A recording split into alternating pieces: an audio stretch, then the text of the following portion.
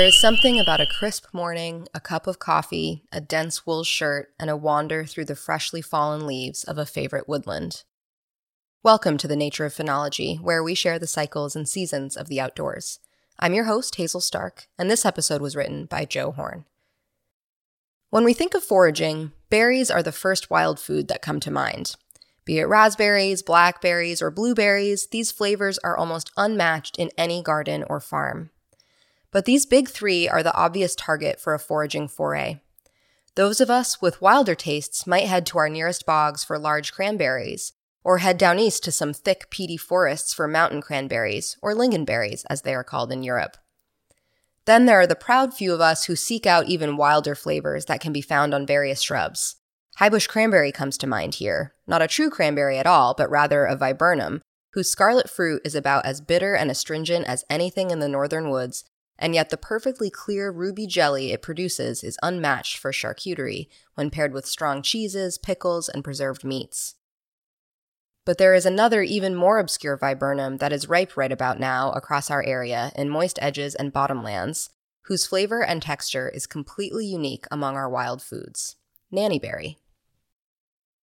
Now, before you strap on your boots, top your head with a felted cap, grab a walking stick, and dust off your favorite brown ash harvesting basket, a brief note on wild harvesting foods.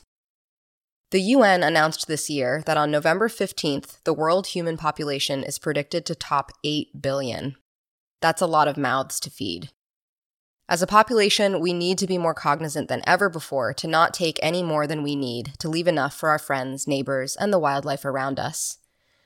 Some folks recommend only taking a quarter of what you find. Others recommend even less.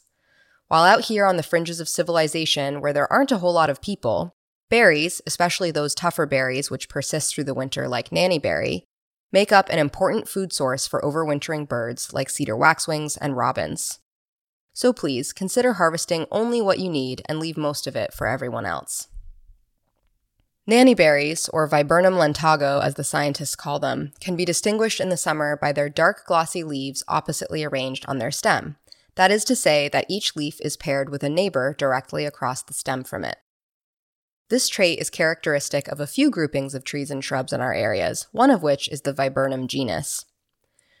The fruit develops from clusters of lovely white flowers in the spring and transitions through the season from green, then blushes with red, before eventually turning a dusky blue-black. When they are completely dark, they often take on an almost shriveled look. Oh, and that scientific name, lentago? That's referring to the wood and is Latin for tough yet pliable. The first time I had one of these berries, I found it rather surprising. The flavor is mild, rich, sweet, and fruity, almost like a date or a prune. Quite palatable and pleasant, really. The texture was not at all what I was expecting. There was no burst of juice like a blueberry or the crunch of so many seeds like a blackberry. Instead, the skin was somewhat leathery but broke apart easily. The flesh was pulpy, almost paste-like in a way that reminded me of a black bean. But perhaps most surprising was that right in the middle of the berry, which is not actually a berry but rather a drupe, was a large flattened seed reminiscent of a watermelon seed. I don't suppose this berry will ever find its way onto supermarket shelves, though I could see a wad of the pulp making up the bulk of a filling inside a molasses cookie. So this weekend, you can keep an eye to those forested edges in search of the blue-black fruit of a nannyberry. If you do want to see what this fruit is all about, I'd recommend asking a knowledgeable friend to help identify it with you, and bring out a field guide. There are lots of berries out there ripe for the picking, and not all are tasty, let alone safe to eat.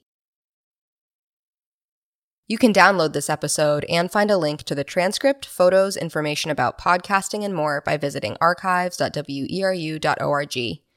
Thanks for listening, and please join us next week for another dive into the nature of phenology.